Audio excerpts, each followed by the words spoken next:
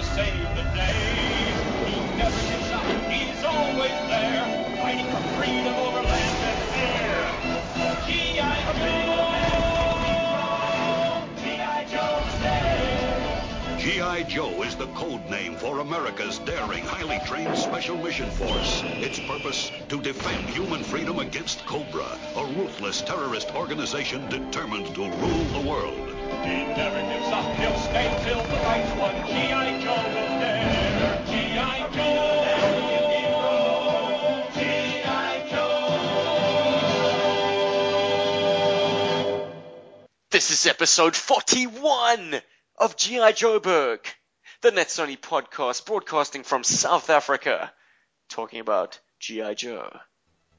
And today, as part of our 5-part epic, we're talking about the original Marvel Sunbow animated miniseries, The Revenge of Cobra. My name is Steven, and as always, I'm joined by... This is Paul. And Robert? Yeah? I think that was scary. Paul, is that you? Yes.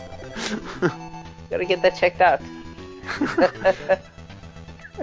Before we even start talking about this episode, I just want to say 2 words. Cobra. Okay, who says that? We're going to talk about it later in the episode. Outstanding. And this evening's episode is entitled The Palace of Doom. It originally aired on September 12th, 1984. And in it, Cobra and the Joes head for the Palace of Doom, an alleged cursed Aztec temple, to retrieve the first fragment, the Ion Correlator. Cutter, Wild Bill, and Spirit, along with Doc, Torpedo, Clutch, and Rock and Roll, head to an unstable island in the Pacific called the Island of No Return, to retrieve another fragment, the Hydromaster, and are opposed by Baroness, Firefly, and Zartan. The Joes retrieve the correlator, but they lose the fragment to Cobra during an earthquake. That was courtesy of Wikipedia, and there is no mention of Spirit or Storm Shadow in that. Yes. Maybe that's supposed to be a secret. And that is probably the standout moment. Well, one of the standout moments for me in this episode. Was their battle later in the episode. But let's just get to this. What happens? So, did Mutt survive the sandstorm? Well, of course he did. This is a cartoon. He made it thanks I'm so glad. to an Where's awesome Mutt? accessory of shipwrecks. Yes. Which he Showcase that shit. Very showcase. He's like, yeah, I guess you could do this. He's like very casually like, hooks it onto the boat, and he's like, put that on. My boarding hook is the shit. All the ladies go mad for it. But I love the way he does it. He like hooks it in the rope onto the thing, and then he looks at it, and he looks at the pole or something, and he's like, there you go, secure. That's probably one of the funniest moments of this episode for me. Cobra. I'm going to get into that later. Oh, Jesus. Twice now you've revved that Fuck, that it's moment. horrible. Is it now? Oh, it's so horrible. Well, why don't you tell us what you're talking about, Paul? There is a scene where the Baroness is on a snake-faced moray prototype. Kind of looks like a World War II patrol boat. It does. Like one of those that like hit the beach and then they open in the front and the dudes just sort of pour out and get shot. That's not what I was thinking. But anyway, yeah. Oh, so it's got it's got that kind of vibe. And she charges into battle because you've got Cutter and all of them on the whale going towards this island at like breakneck speeds. And they see Cobra appear and the Baroness, shouts the Cobra battle cry, but for some reason, old Morgan, whatever her name is, the voice actor of Baroness, Old Morgan. decides that the co just cannot come out of her mouth. So she's Cobra, and it kills me every time. It's actually such a mispronunciation of the word, and it goes through. Like they actually like, you know what? This poor woman has probably done like 20 takes, and she's probably had a bad day or something. So we're gonna just Cobra it.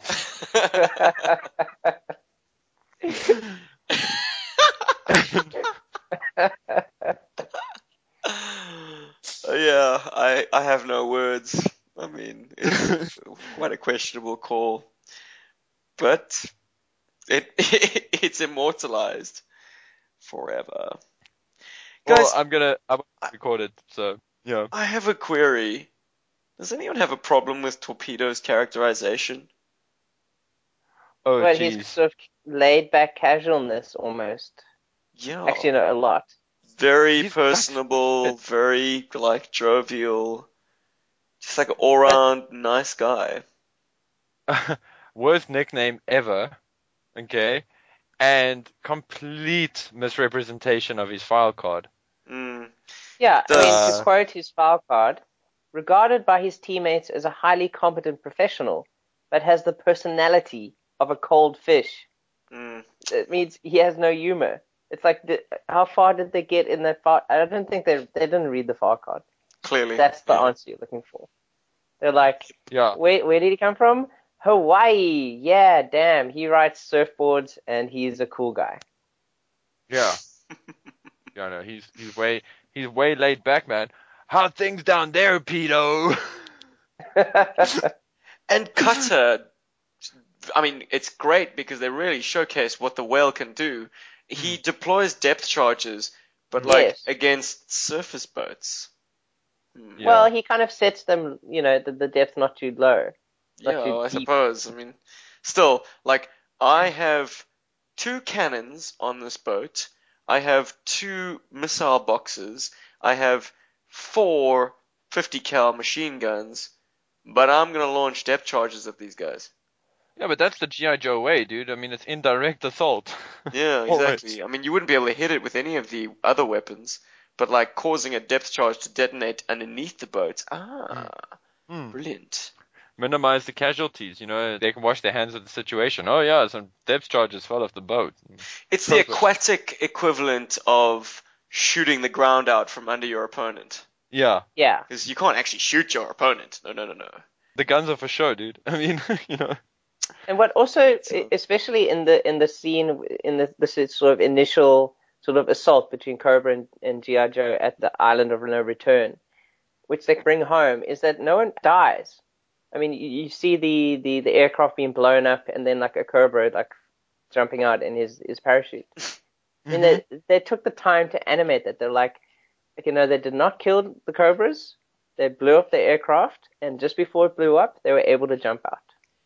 but it happens without fail, Rob. And this is yeah. Yeah, I know. this is where It's you being a automatic. Sunbow newbie, Noob. Yeah. it's quite quaint because without fail, any kind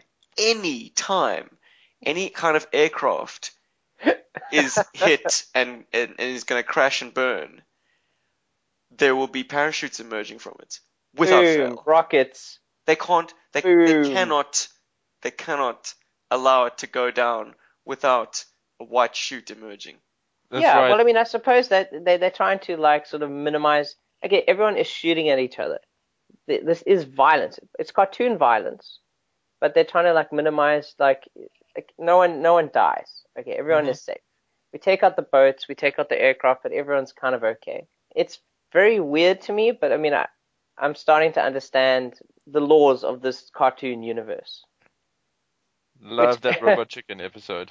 That yeah, the skit. Robot Chicken episode also reminds me a lot of the Community episode. Mm-hmm. It's in season 5, episode 11, where they Yeah. just do a complete G.I. Joe verse. And there's a cool joke near the end of the episode where, like, the main character is kind of going to go back to his real life. And then Cobra Commander, Cobra Commander and Duke, they're like, what? What's sex? What do boobs look like? Because it's a cartoon universe. There's certain laws that you can't break. And the episode starts also with the main character kind of killing Destro. It's like everyone's like, what did you do? He can't do that, can he? It's brilliant. So if you have not seen that episode of Community, G.I. Joe Broke People, lady and gentlemen, go and check it out. It really parodies what G.I. Joe is perfectly. In fact, and if you haven't already, and if this blow-by-blow review of the miniseries hasn't gotten you to watch the animated series yet, then do yourself a favor and just watch this miniseries, and then watch the episode of Community, because we're doing you a favor. You'll actually get more of the jokes. You'll enjoy it more. Definitely. Really. I mean, I got the jokes because I could kind of understand from your guys' conversations about the cartoon, and also from how, kind of watching the G.I. Joe film. But the film, it doesn't reach the same levels that the series does. These episodes so far have of like cartoonness. Speaking of parachutes, Cobra! Anybody notice old Lady J and Shipwreck? They get on quite swimmingly. In fact, they even share a seat together in a two-seater Sky Striker. Yes, that brings us to the sequence where Flint and them have now returned to the G.I. Joe HQ in the episode, to the very weird announcement by the automatic system of the base. Intruder alert! Intruder alert! Unauthorized entry. It's like, did Flint forget the passcodes or something? He's coming out of the supply door, says Gung Ho. He's wearing blue! Yeah, there is no reaction to them being in Cobra uniforms, and with this stranger. But then Flint's like, "Hey, you saved our necks, Lady J," and the Shipwreck's like, "I'd rather save yours." And and then Lady J, this moment, she's like, "Thanks, but we've got a world to save first."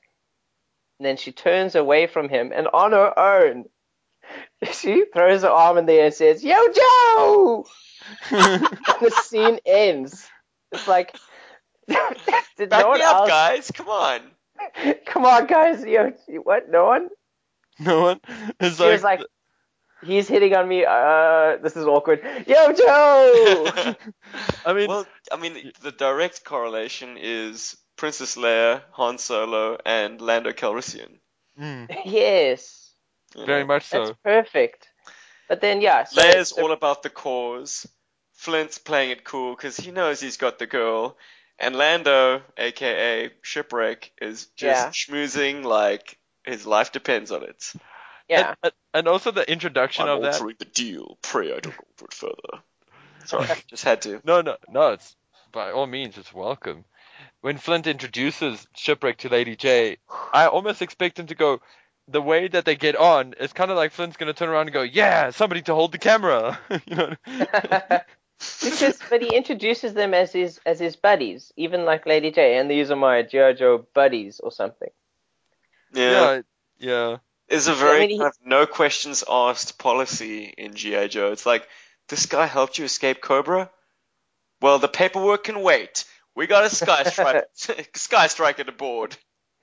And that brings us up to Paul's point that they sit side by side.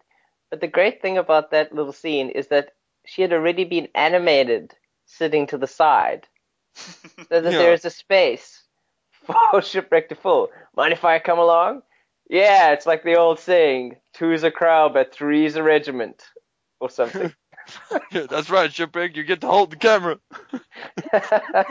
Yeah, it's definitely some menage a trois vibes going down in that Sky Striker. Very much so. Who flies it back to base? I'm dying to know. Yes, that's the interesting thing. Because now they fly out to the jungle where the Palace of Doom, Temple of Palace. It's what?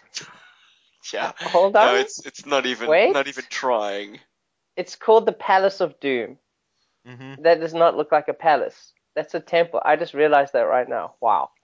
Okay. Okay, back to my point. Yes, they fly there, and then they all jump out, and it's like, go home, Sky Strikers. Go home. You're drunk. Finch, go home. You know where to go. Like little homing pigeons. They all jump out. Maybe this is something that happens all the time in the cartoons. It kind of sounds like it does, but for me, that was quite a moment. Actually, now that you mention it, there's very few instances, and I think this, and I'm busy watching the series again, so I'll let you guys know in a future episode if I spot it, but I haven't seen them pull that stunt off again in the animated series in later episodes. It's kind of like it's a one-shot deal. I think somewhere somebody was like, no, you can't do that.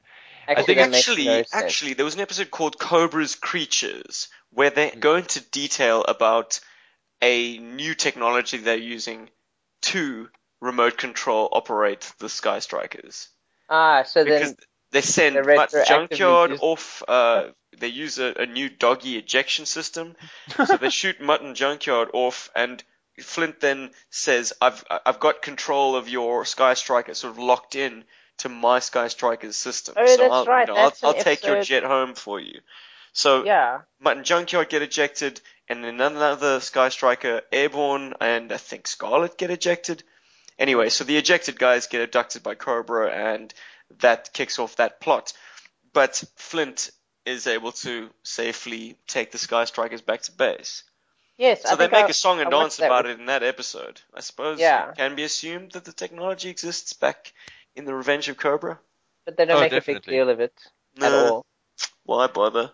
They got Well, bigger but fish then- to fry, like a giant Cobra robot. Oh, you're getting ahead of yourself. I know. Well, I mean, at least they managed to impress the Hasbro execs, because the Hasbro execs were like, you've shown the Sky Striker, you've shown that you can put two characters in the thing, but you haven't shown off its parachute feature. Yeah. Yes. Yeah, so Perfect. This That was Another the thing about the opportunity. Sky Strikers, I find sometimes that the animators can sometimes blur the lines between the F-14 design and other twin-engined jet aircraft. Sometimes Sky Strikers look a hell of a lot more like F-15 Eagles. This is something I see in the cartoon. It's also something I see in Rod Wigham's artwork. Now, Rod Wigham is the guy who did Shakedown. oh right. That issue of the comic book where you've got Ace facing off against Wild Weasel. Yeah, and the Rattler. Exactly. So this episode 3, The Palace of Doom, I find they get the F-14 aesthetic dead on. Like, it doesn't look like anything but a Sky Striker. It looks accurate. So credits to the animators in this episode. They had their specs, their vehicle design quite accurate.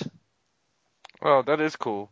I must say, it didn't stand out to me as being off at all in the miniseries, but and I think if it did, I would have totally made a note about it. So yeah, actually, Look very back good in point. episode 1. Oh yeah. Yeah, if you take a look at the way the Sky Strikers are presented in that episode, sometimes and it's most notable with the engines. Sometimes they're a little bit too closely spaced. All right. Hmm. An F-14 has quite a wide flat section between the Yeah. engines. That's a fat flying turkey. It's awesome. We cut to Roadblock's adventure, where he Yes, goes what's from cougars to jailbait. Very quickly, yeah. He gets attacked, or almost attacked by those creatures. Cougars. They- And then he's like, "Oh, let me just go find a giant mouse for you, mouse." And then he jumps off and he's like, "Fuck you, mountain lion! You can't fly." You can climb, but you can't fly. And then he meets Honda Lou West, foxy blonde chick who owns a trucking business, who Yeah. tosses him an apple. Any innuendo there, gents? Well, Well- I picked up a little there. I must be honest. She can't be that attractive if initially when Robot comes into the truck, he's like, "Oh, they got this man tied up here." Well, yeah, that was a bit of a questionable call from Mr. Roadblock. It was quite evident that she had blonde hair, Yeah, underneath the hat. That was long kind sort of covering her Farrah Fawcett tresses. Yeah. face. So I think maybe he needs to get his eyes checked, but he had no trouble accepting her juicy apple. Yeah, he I put mean, right you've into got- that. We've got like original sin references there. It's kind of implied, I think. What would have made it more implicable is Implied. if it was a peach. Yep. I could eat a peach for hours. But yeah, Face off. Hondalu is crazy and kind of in a weird way reminds me of I think her name is Candy from. Is it Candy from the Candy comic apple. Another great sort of double entendre. Not even. I mean, it's just That was from the early comics, wasn't it? With Yeah. Ripcord's girlfriend. Yes. Bongo who he the meets balloon and bear. she's in the balloon bear the outfit. I mean, Honda Lou West. Okay, we've got a car, a toilet, and a point on the compass. That's probably exactly how they got her name. They probably had the non-important character dartboard up on the wall, and they were like, "We need to figure out a name. 4 syllables, go." Or 3. That could not 4 be a syllables or real less. person. So it was probably like Hondalu West Ass, and they're like, Ass is not gonna float so well, so let's just keep it with Hondalu West or whatever. Which fine. is 4 syllables. Yeah, that's right. Sorry, I just like. No, you got it right first time around.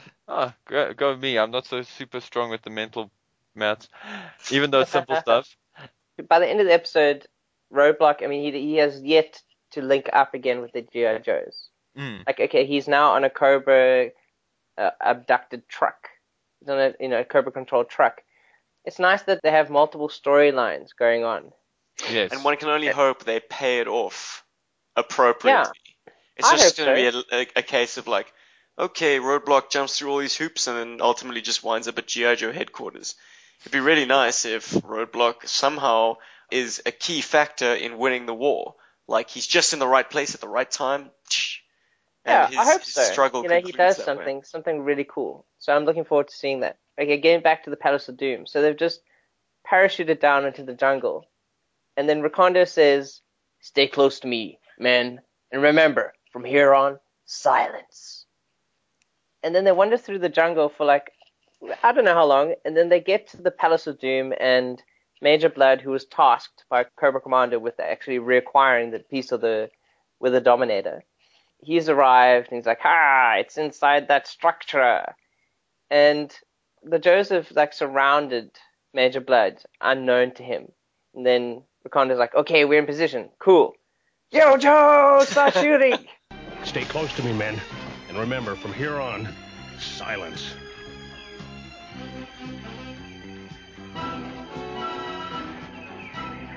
Ready, Flint?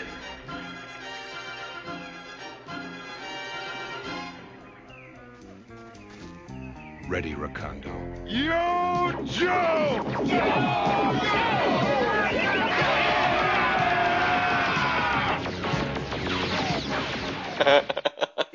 So much for the element of surprise. You had the element of surprise. You probably could have actually disabled them quite effectively. Is it that it's unfair that they had the jump on them? Yeah. Ambushes are so not cool. Yes, guerrilla Apparently. tactics. No, these are G.I. Joes. They're upstanding military people. No, they're the military. They would use whatever advantage they can to ensure, the minimum of casualties, I would think. Well, Yeah, that would be true if they were standard soldiers, but being G.I. Joes, first prize would have been get in and out of the Palace of Doom, get the component without Cobra even knowing you were there. That's first prize, without having to fire a single shot. But, of course, our unquenchable thirst for red and blue lasers propel us into this absurd battle. It is definitely absurd, but it serves, of course, a huge advertisement for the toy's purpose. Because not only do you get to see snakes, which are erroneously called robots in this scene, you get to see those, but then you also get to see pack rats. Oh, yeah. Which is, like, hey, send out the pack rats, take out the robots. So you get to see a lot of toys, which, I mean that's what kind of the big thing I liked about the start of the whole thing at the Palace of Doom. Yeah. That you see a lot of different elements, like lots of different toys. They have to call the snakes robots because otherwise they wouldn't be able to blow them up. Mm. If there were Cobra operators inside the snake armors, you couldn't have the pack rats shoot the shit out of them. That explode and you see a guy jump out and parachute. Yeah. The guy jump out and like hold up his hands. I surrender. Yeah. Yeah, no, it just wouldn't work. Incidentally, I mean, in the Mastervice miniseries, they also refer to them as robots. So it's not the first time we've had snakes, but Okay. it's consistently misused as not being armored suits, but just robots. So that there's an open sanction on blowing the shit out of them. Yay. Okay, I suppose it's like in other cartoons, like I suppose like Samurai Jack, where like everything he fights is a robot. So that's why Yeah. he can chop things with abandon. He's chopping. It's like he's chopping wood. It's like damn, damn, damn. And Well, I can G.I. accept Joe, that. G.I. Joe was very, very happy when the battle android troopers arrived on the scene because once again, Really. the animators could have the G.I. Joe team shoot and hack and destroy bats with reckless abandon. Abandon, yeah, they can torch the shit out of those things. Yeah. Well, that's great. At least, I mean, it gave them more options. Instead of like, oh, no one can ever hit anyone else. At least this gives the action variety. Consequence. Yeah, consequence. And but it makes variety. it more, yeah, it makes it more visceral in a lot of ways as well. Yeah. Because that is something that this show is criticized very heavily for. So much so that it's made fun of in the Community episode and by the pop culture movement at large. But And it's yeah, why we like Resolute so damn much. it's why it's such a breath of fresh air. And I really think that one day this humble little podcast might do a review on that one too. Resolute. Definitely the anniversary. 10-year of anniversary. Hey, 2 year. laugh, but it's coming up. When did Resolute air? 2008?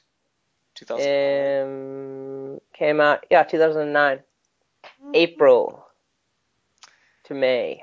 Well, stick around. Anyway, getting back to this particular animated show, Yes. the Pack Rats make It's Pack R2-D2 Rat. noises. And sort of fondle each other. They kind of blow shit up and they go up to each other like. Ooh, good job. Stroke High my five. barrel. I love that shit. My missile racks are empty. Oh. I really like that element. I think it's cool, personally. Yep. Give them Pack character. Rats are great. They're fun. And I mean the use of the R2 sound effects, I mean that's par for the course. I mean the series, or so far these episodes, do appropriate those sound effects. I mean even in the film, Serpentor's like sort of flying chariot thing. TIE Fighter. Sky Strikers also make a TIE Fighter sound in the first episode as well. Don't know if you guys recall. It's just I didn't. shameless. It's absolutely shameless. The fact that not only did they rob Star Wars sound effects, but the exact sequence in which those sound effects appear, they just lifted the soundtrack. Yeah. You can hear Darth Vader breathing in the background at one point. But we're really Yes, digressing. in the film, yeah. Yeah, But yeah. I mean, this isn't G.I. Joe the movie. these are really amazing sound effects that Ben Burt came up with. And I mean, you can't blame them for appropriating them. But lock, It's so stock, much and easier than barrel. creating your own ones. But to take them lock, stock, and barrel from the way they stood, like surely Ben Burt had a database of sound effects. If they asked him nicely, he might have let They them could have go. paid let it go, or paid them the rights for it maybe. But Use. they just, But they're like, let's just steal them. yeah. So, while the Joes are fighting at the Palace of Doom, back at the Island of No Return. Hang on, there's something that I picked up in the Palace of Doom, and I have no idea what this is in reference to. But Gung Ho says, I think I saw this place on the Late Late Show. It might be an homage, firstly, to the Tomb of the Mummy, that old film. It could also be an obvious reference in a lot of ways to Indiana Jones. there is another film, and I'm trying to. The name escapes me right now, but late shows were usually sci-fi or horror fare or B movies or sort of reruns of popular B movies. Could be horror stuff, yeah. But I think that's definitely, I mean, the most obvious, and maybe not intended, but the most obvious reference there, I think, is Indiana Jones. I mean, the Palace of Doom. Yeah, but we're getting ahead of ourselves. It hasn't happened yet in the episode. Oh, sorry. Which is why I wanted to get back to the island, where suddenly Joe and Cobra aren't really fighting each other as much as nature, where they're trying to like get out of a whirlpool. Oh yes. That's Super Eddie. Yeah. Because why there's a whirlpool there is because Firefly blew up a giant hole in this sort of atoll or whatever that's surrounding the island, so that the Cobra boats could drive in, and then suddenly two tornadoes form and they kind of get sucked into the water. But what I find really weird is that why do they feel the need to drive their boats in there anyway? They have a whole bunch of aircraft. They could fly onto the island. Are there any suitable landing terrains? I suppose they could rappel down. Yeah, are there any number of actual There's lots of ways of going about it. They just weren't But being then you wouldn't creative have this kind of crazy scene where like, we all been sucked into the bottom of the ocean, kind of like in Pirates of the Caribbean 3. With sort of this huge set piece at the end. But of course, in G.I. Joe, someone has to blow up the whirlpool, and that's Torpedo. In his shark. That's right. Nice new toy to get excited about. The shark. And no Deep Six. Yeah, no Deep Six. Let's just go with the established G.I. Joe diver dude, not use the actual driver. You can only move his arms. And that's where the problem comes in.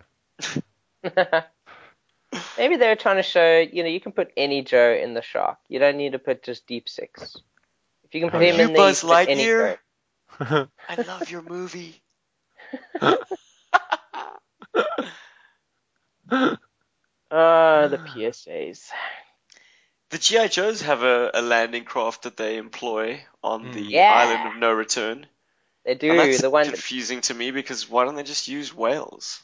Oh, that's true. I mean, they do have a whale. I mean, that is a whale that they land on there, isn't it? No. It's something else. It's something smaller. In fact, it looks like a really simplified whale and smaller, but not a hovercraft. It's weird. But that is strange. But then, like pretty soon, like Spirit, he comes up to Cutter and says, "I will go and get this thing." But that's impossible. In my mind, impossible and the possible. Well, he goes in a little speech. He's like, "Those don't exist. Everything is possible." Or bend the spoon. Yeah. There is no. And then they launched the little like escape like thing, which I absolutely adore. They found a plausible use for the sled. It's like, we've got to keep Cobra at bay, so let's launch the little one-man escape sled so that Spirit can get on with it. Yes. And I thought that was great. I've got no problems with that. Yeah, that is a very cool sequence, actually. And it is a whale. I mean, it looks exactly like a whale. Yes, no, that is and this is definitely the thing a whale. that the cutter has been driving throughout this entire episode. Is a whale, sure. But when, I think it's Clutch, he arrives on the island, and when Spirits arrives on the island, they're arriving on something else. Oh, it's like a green they arrive on the island. Yes, they have something else that they arrive in. But like Cut and them, they have beached themselves. They have beached the whale. On the sort of the coral that will cut you to ribbons. Let's say it's tough as steel. Dangerous. Exceptionally dangerous. Not for Joe equipment. And this is an example of the type of action which they managed to avoid in the first episode, where they staged the action quite nicely and there's a lot of variation. Sadly here it's a stalemate situation, which we find ourselves in so often in the G.I. Joe cartoon, where you've got Cobra on one side, G.I. Joe on the other side, and they're just exchanging like masses of volleys of laser fire. And it's so obvious. You just see all of those lasers and it's like the whale is like, lasers, I don't care. Yeah, it's like they're like literally they both kind of continuous. beached, and they're like Won't even chip the paint. I find that very strange. That like Yeah. they're shooting. I mean, but I mean, you've seen things get damaged by the lasers before. But I mean, it seems almost like they, load their rifles with like laser ammunition that only hurts flesh or something, and you never get to see what happens if they do hit someone with it. Like it doesn't damage anything except people. But It because it's doesn't happen. cartoon, it doesn't happen. So it's like, whoa, what would happen if they hit someone? Would he vaporize? That just came to me right now. No parachute gonna save you from that fate. It's like you never even existed. Yeah, they could have shown that. I think Gung Ho's reference to the Late Late Show might be a reference to a show that was the world's longest running chat show by the same broadcaster, first airing July 6th, 1962. But And that was hosted by? gosh, it was presented by Gary Byrne from 1962 to 64, Frank Hall from 1964, Pat Kenny from 1999 to 2009. So it's quite an Okay. old reference. Quite an Really. old show, but I don't know. I thought maybe it was like another show that I would recognize the host from. Nat But, King Cole sang the end theme, that's cool. and it originated in Ireland, actually. oh wow. Very interesting. Americans always stealing these ideas. I mean, Survivor, that was originally Australian, wasn't it? I'll But it take your word became for it. made. Well, I mean, all the crew are Aussies, as far Yeah, as I I mean, know. so Big Gung time. Ho makes that exceptionally strange reference, which I don't know the kids of the 80s were expected to get. And then G.I. Joe, luckily this is to me not as implausible, at least for myself, as like Globulus and all those weird snake dudes were in the movie. But then suddenly this gigantic stone guy with 4 arms stands up, protecting nothing. There's no gold in there, there's nothing amazing in there. Yeah, incidentally, the Joes didn't disturb any of the palace's artifacts. They were just after something that crashed through the roof. Yeah, and they Yeah. randomly walk over the panel that activates this gigantic stone giant. And he starts Also, chasing them. just before that whole thing, there's this exchange where Flint and Lady J and a few other guys are like behind a wall and they pelting Cobra with some red laser. Yes, this is before they go in, yeah. And then Gung Ho appears and they were like, "What are you doing here?" Yes, Like, no, Lady J knew about him. And then, like, Lady is like, okay, we're going in there, and with Gung Ho. And then Gung Ho touches Flint's shoulder, then Flint turns around with this really big happy grin on his face. Ah, weren't you supposed to stay at the base? And miss out on this firefight? No ways. Their robots are moving into the city ahead of us. I think a small team could slip through this firefight and beat them to the weather control fragment. How small a team do you have in mind? Yours truly, Shipwreck and Gung Ho. Gung Ho? You were supposed to stay back at headquarters. What? And miss a fight? Okay, go for it.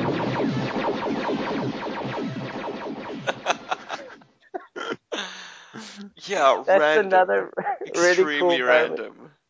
It's a like really no cool one moment. in the audience was keeping score of which Joe went where. yeah.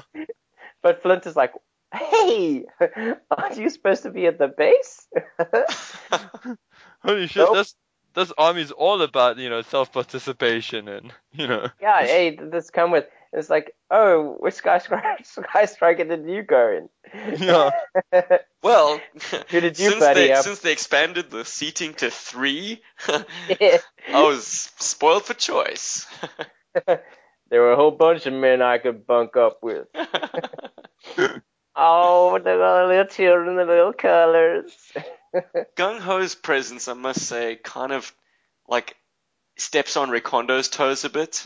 Mm. Because Gung Ho is somewhat of a jungle-looking character with a Yeah. moustache, and Rekondo's speciality is jungle warfare. He's got a moustache, and Rekondo seemed to be calling the shots until Yeah. Flint shows up. And, That's true. I mean, he's like, okay, guys. Well, yeah, that's and then true. once He was leading his squad. okay. Yeah, Well, once Gung Ho is on the scene, like Rikondo is completely pushed out of the picture. And he's like, bring the pack rats out. Oh, I missed out on the cool action. Let the robots do it. Yes, the robots, indeed. They're fighting the gigantic rock monster inside. And then Cobra ups the ante. Major Blood's like, we need that thing inside. Destroy and retrieve. Cobra! And he sends in this gigantic cobra-headed robot. Snake-faced robot. Yes. What are your thoughts on that, guys? For me, that came out of, like, left field. I was like, okay, I've never seen this toy. This is obviously yet another invention of the cartoon. And the only reason you're there is because of this gigantic stone monster so that we can have a gigantic fight. Yeah. Paul? What I was going to say was, I've said this a lot in the show. I've said, hey, this is a really cool thing. I wish they made a toy. Or why didn't they make a toy of this? Oh, yeah? That frickin' robot, I know why they didn't make a toy of that. Because that thing's ugly. It's got a rather uninspired design. And I know this is going to go contrary to things that I've said in the past. Because I am a fan of the snake-faced transport plane. Yes. Yeah. But Hasbro's toy designs never rubbed the snake motif in too much. Rub the snake. No. But the cartoon just goes ballistic. It's like, we've got Everything a has a bad snake on guy called Cobra. So everything's gonna be Snake Cobras. Yeah. Yes. And Cobra on the top of their base. Cobra on their aircraft. Cobra on their robots. It's a fair assumption to make because it's so obvious, but in the first few, I'd say the first 20 or so episodes of the cartoon series, Cobra is very esoteric. They do use a lot of overly snake-faced designs, and they do use things like, gas to subdue buildings, and that gas is delivered via a snake in a weaved basket and things like that. They are fairly esoteric with that in the beginning. I don't call that esoteric. I call that a sense of humor. No, well... Hey, we're Cobra. Let's free the Cobra Commander with a snake in a basket. That's a freaking awesome idea. You're like totally part of the Cobra fraternity. What I'm trying to say is that they sort of borderline this like esoteric thing with science, and then later on they start becoming very science heavy. Even if what they do isn't very scientific, mind controlled animals and the like. You generally find at the beginning here there's a lot of this sort of esoteric backbone for Cobra, and you'll find like snake-faced jets and things later, especially as Hasbro starts filling those blanks. If you know what I mean, like the boat that old Baroness is on in the beginning is that snake-faced PT boat or whatever the hell. But that would later on be replaced by the Moray, which is a far superior design visually and just as a toy. I think it's just way cooler. Yeah, man. So when left to their own devices, I'm afraid the animators or the designers of the animated show kind of ran with the ball a little too hard there on the snake angle. Like, Cobra's hardware, as established by the toys, didn't do that. It wasn't, strictly speaking, dogmatic military equipment. They left that for the G.I. Joes. But like, a Cobra spin on a helicopter would be the Mamba. Or a Cobra spin on a tank would be the Hiss. You could call them tanks, but they were something else. Yeah. But it's not like they were embellished with like snake stuff. We only Could it got that also later with the bloody Hiss 4. Or was it the Hiss 3? Whatever. Oh dear. I also love New Sculpt era. I also love that you got Major Blood rocking up on a Hiss. Then they get surrounded by Cobra. So what is the first thing he does is he thinks, you know what? These twin double Diablo cannons ain't worth shit. I'm jumping out of this thing and I'm gonna fight. And lo and behold, the poor Cobra, his tank driver, goes up in flames. I think he's probably one of the few real casualties in the miniseries.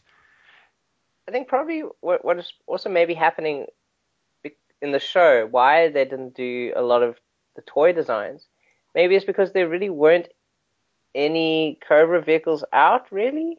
I mean, by that point, there were a couple of things, but not a lot.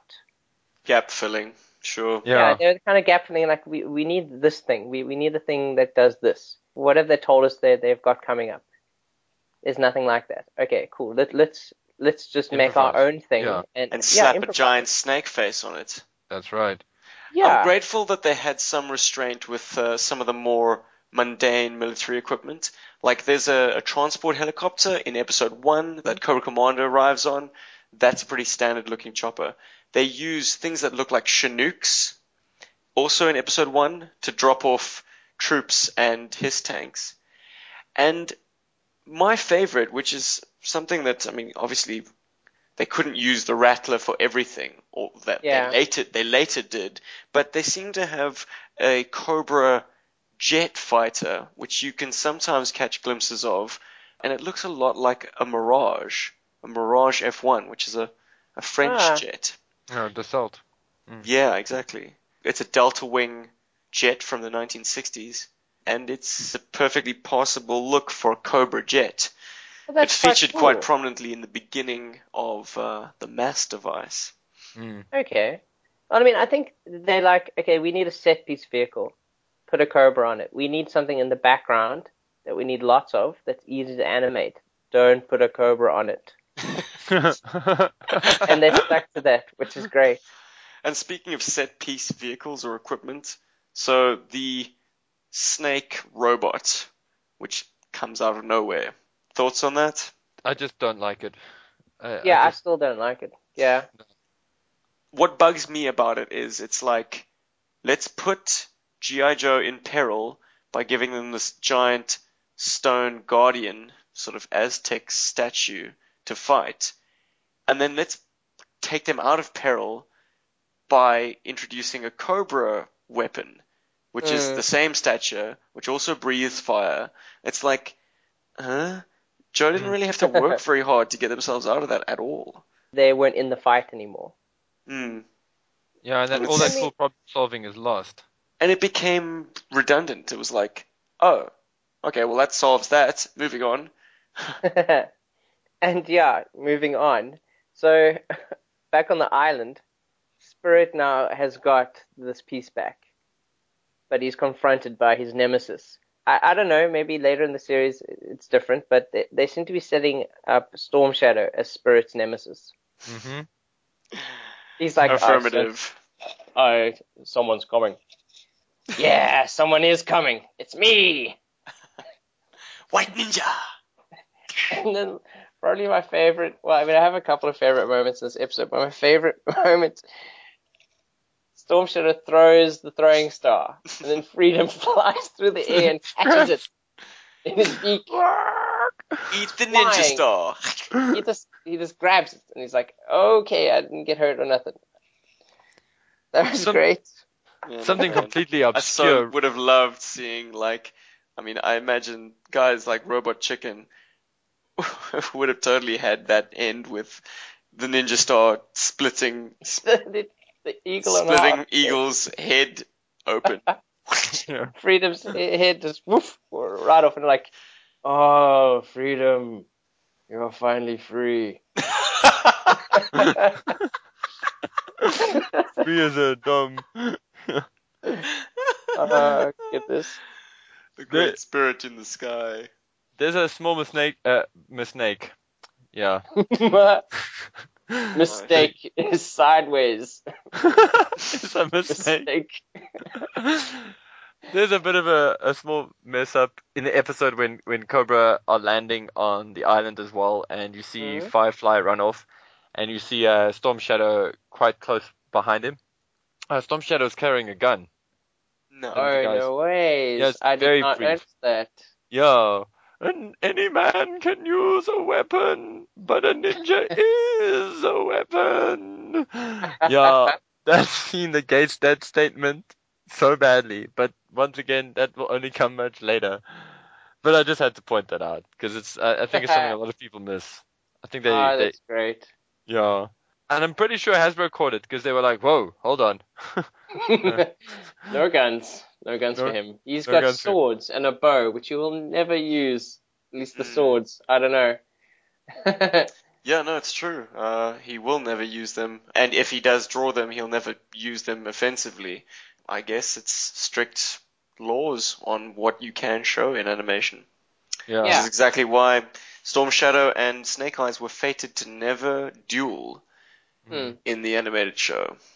I suppose that's why you could have a duel between Duke and Snake Eyes, because they're friends. There's no way they actually are going to kill each other. Yeah. I mean, he has a sword, and he's attacking, Snake Eyes. But he never sort of does any kind of offensive moves. Yeah, All no, they that's do is true. parry the whole time. That's why I'm parry, saying. parry. That's why he could do that, because, I mean, there is no danger of them hurting each other. Oh, yes. Oh my Episode God. 2, yeah. Sorry, I just rewound in the episode and I saw that moment where Storm Shadow gets out of the landing craft and he has a gun in his hand. Naughty. There it is. Well, in the issue of the comic book, I think it's issue number 24, if I'm not mistaken, the commander escapes. Storm Shadow assembles a sniper rifle and uses that. And then again, in issue 119, Storm Shadow uses Snake Eyes' Uzi. So, necessity sometimes makes him pick up firearms. Yeah, Well, I mean, it's not that he can't use them. I mean, he was a soldier. Yeah, but still, he he's a went ninja. A full ninja will use any ninja. weapon.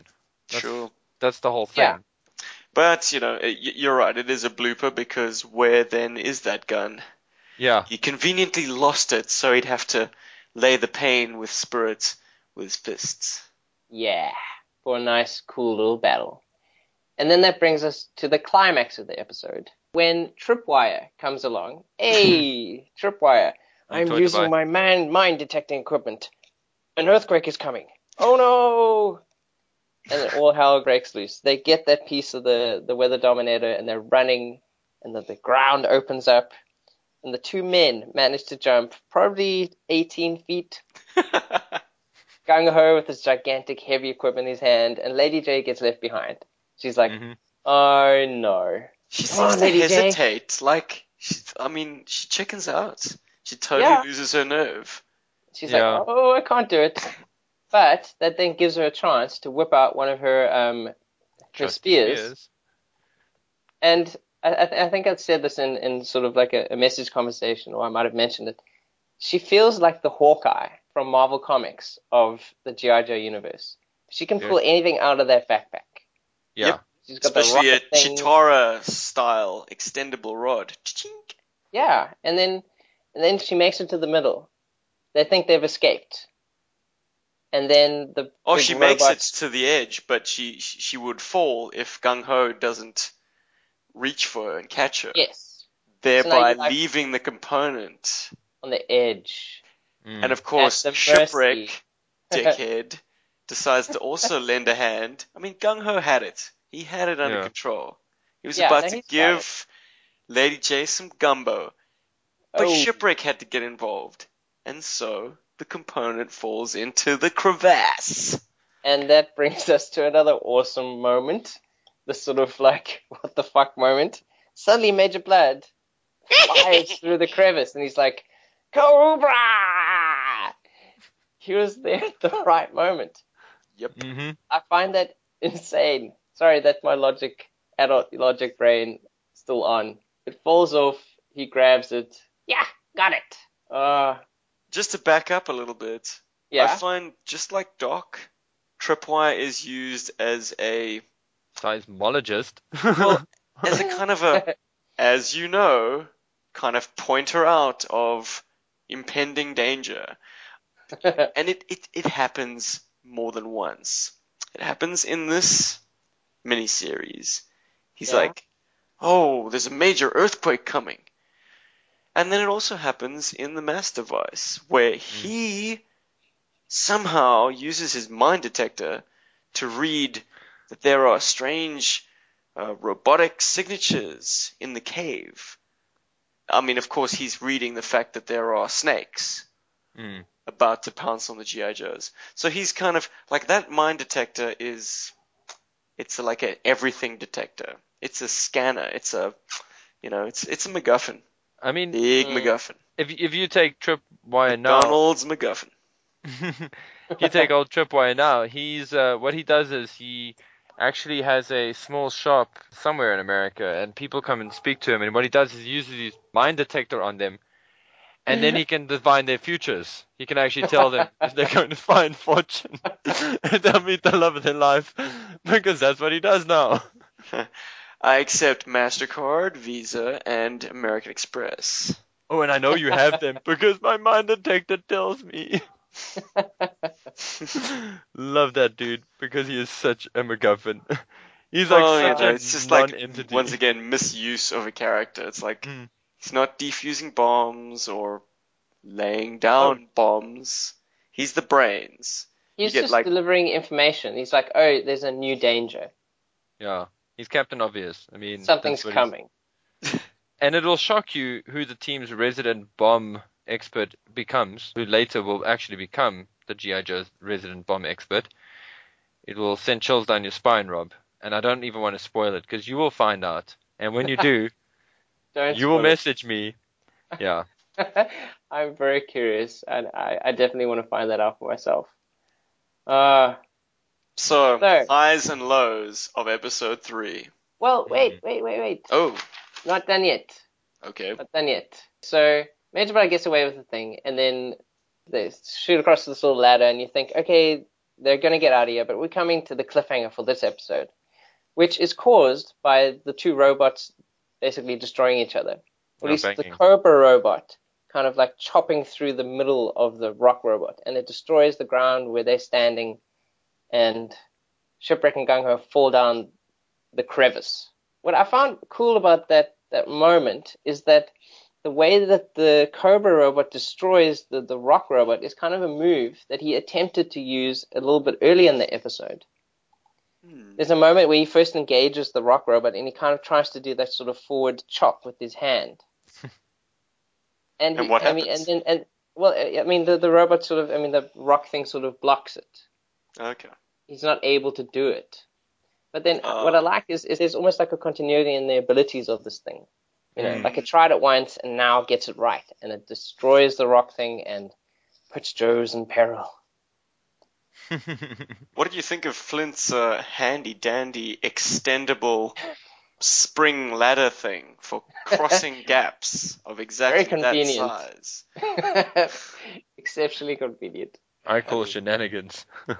Well, I suppose they didn't have that bridge, that bridge vehicle, the bridge lane vehicle. What's it called? Toll Booth is coming later. Yeah. Yeah. So they're just like, how are we going to try and get them out of this? Do that. It didn't bother me that much. I was like, okay, I'm starting to accept this sort of stuff now. Things happen with no reason and with no preparation at all, but they still happen anyway. Oh yeah, he had that packed in his Sky Striker, along with his 2 passengers. Yeah. Guys, if you could back up in your minds, just to when Cobra shows up at the island of no return, Torpedo says, "Here's Cobra." Here's Cobra. Is that a Shining reference? Like here's Johnny. But even that reference itself was a reference to something else. Oh. Yeah. That was a reference to well, Johnny is Johnny Carson, if I'm not mistaken. The original. Yes. Yeah. In the Tonight Show, there was the catchphrase used by Ed McMahon in the Tonight Show, starring Johnny Carson. I assume that was probably the announcer, like he'd say, "And here's Johnny." Because the reason I raise it, and it might be too many degrees of separation to actually be a relevant reference, but Torpedo, the way they've chosen to characterize him, is almost what they went for when they characterized Quick Kick in the next miniseries. Correct. Okay. And Quick Kick, being the Hollywood stuntman that he is, he's a film buff, and he's constantly quoting John Wayne or Mae West. Actually, yeah. So it seems to me like Torpedo is a proto Quick Kick. Like they just kind of, when Torpedo phased out of the series, Quick Kick absorbed some of his character traits. So it would kind of fit with the fact that they're both gregarious, friendly, like pop culture referencey kind of fun guys.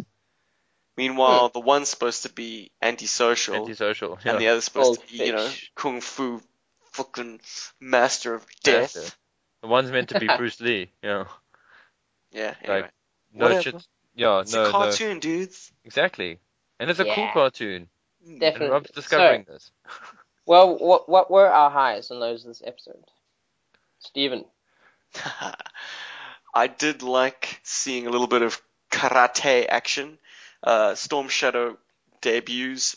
I mean, we've seen smatterings of him being a lackey, turning the lever to raise the temple, but here we actually saw him doing some hand-to-hand, very briefly, but I enjoy that. I also enjoy the use of the whale's escape sled.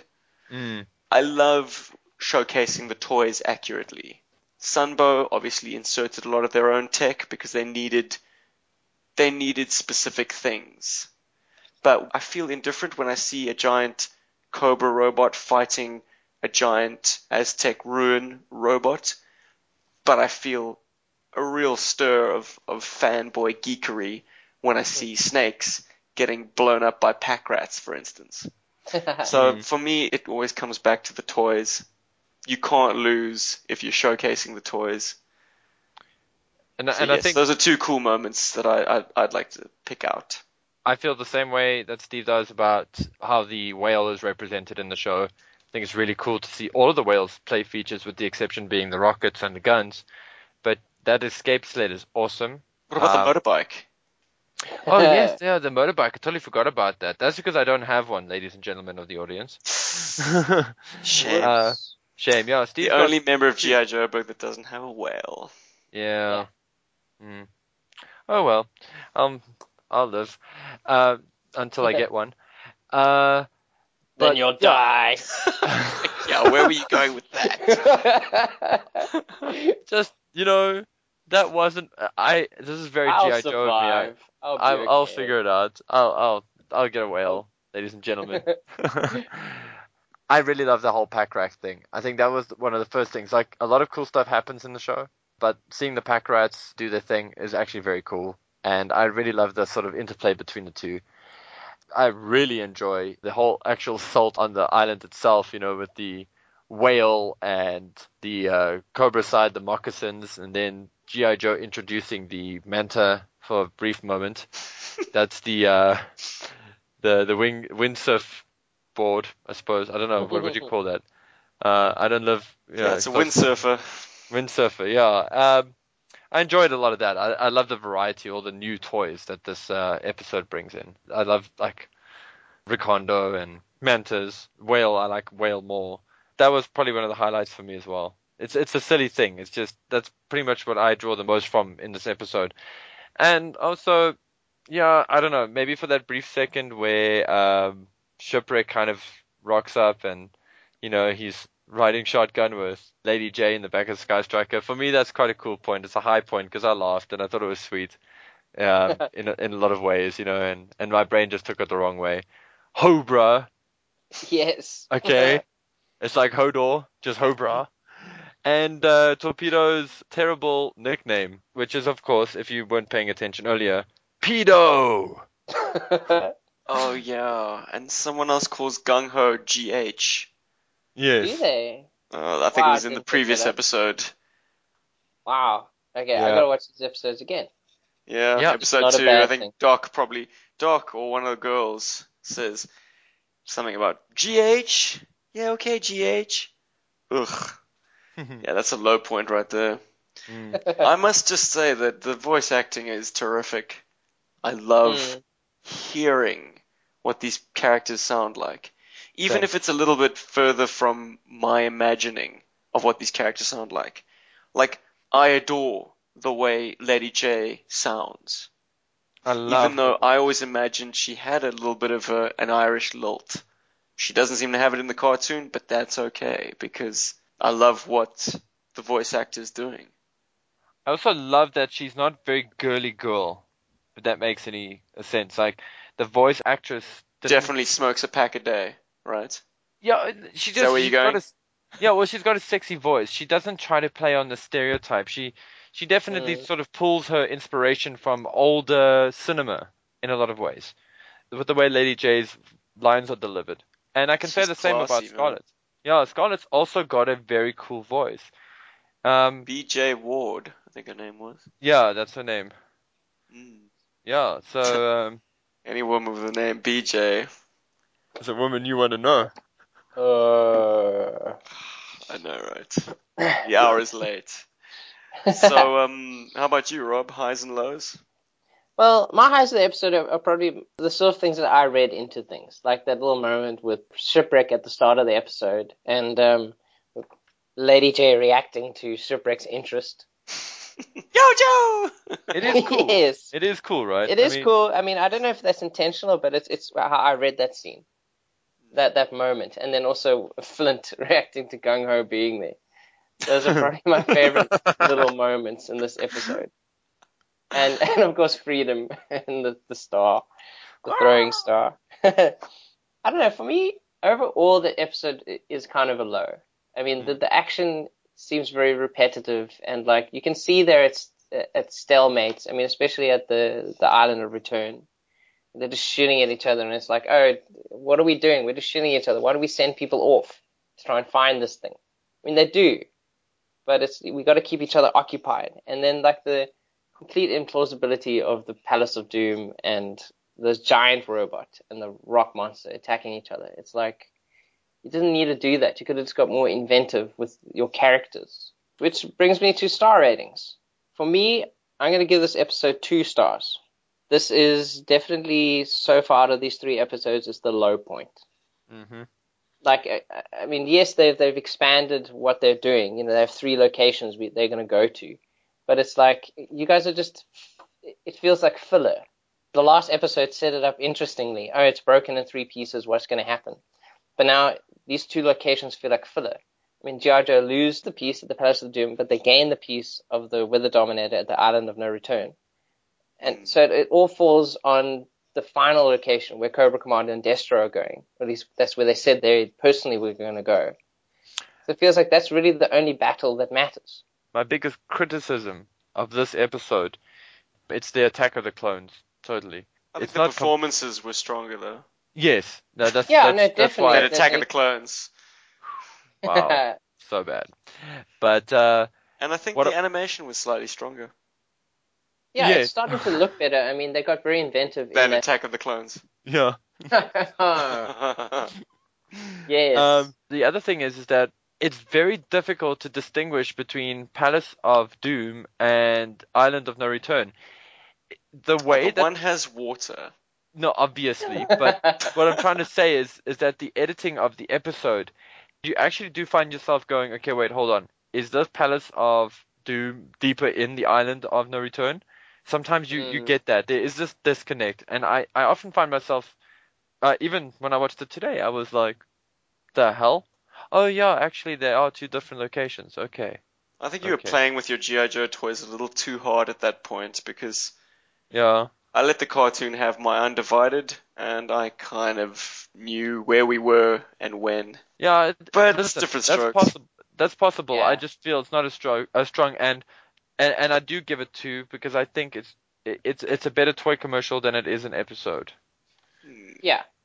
So that's 2 out of 5 from Rob and 2 out of 5 from Paul. Yes. And this episode is begging me to up its score. I gave the previous episode 2.5. And I'm trying to decide for myself whether or not this episode bettered it. And I'd have to say, this episode, at least it didn't pit G.I. Joe up against lightning and hail. Yeah. So immediately it's got something going for it. The question then remains, does this episode's battle sequences beat out Shipwreck's reveal in episode 2? Tough one. Yeah. Part of me is kind of upset we didn't get more Recondo action because I really loved the delivery on the voice actor, whoever played Recondo. Gave it a really cool ring. Like, this is You know, some badass dude sneaking through the jungle. He's going to tear Cobra a new one. I think I'm most upset by the potential that this episode had to be a covert jungle sneaking mission. But unfortunately, like so many times in this cartoon series, more often than not, it just boils down to a massive Red and blue lasers. exchange of red and blue lasers. Yeah, exactly. So, if I'm honest with myself, I cannot say that this episode bettered the previous episode. I'm going to give it the same score, 2.5 out of 5, giving it an average score of 2.25. Wow. No, my math is wrong. 246.5 I divided couldn't by tell you 3. if it was. I don't know. But in any case, not the finest effort. But you pointed out an interesting thing, Rob. At least it leaves us with 2 episodes in hand, and G.I. Joe having one component, Cobra having another component. And now, for all intents and purposes, it's down to the wire on this last fight. And yet there are added complications because whoever wins the last piece only has 2 pieces, and you need all 3 to either harness the Weather Dominator for good or harness it for evil. So, interesting. What's going to happen, dear listeners? Find out same time tomorrow on G.I. Joeberg. Or you can just watch the cartoon. But hey, this is way more fun, innit? We'll be back. This is Steve signing off. This is Paul saying goodnight. This is Rob. Hoobra! Hoobra! Cobra!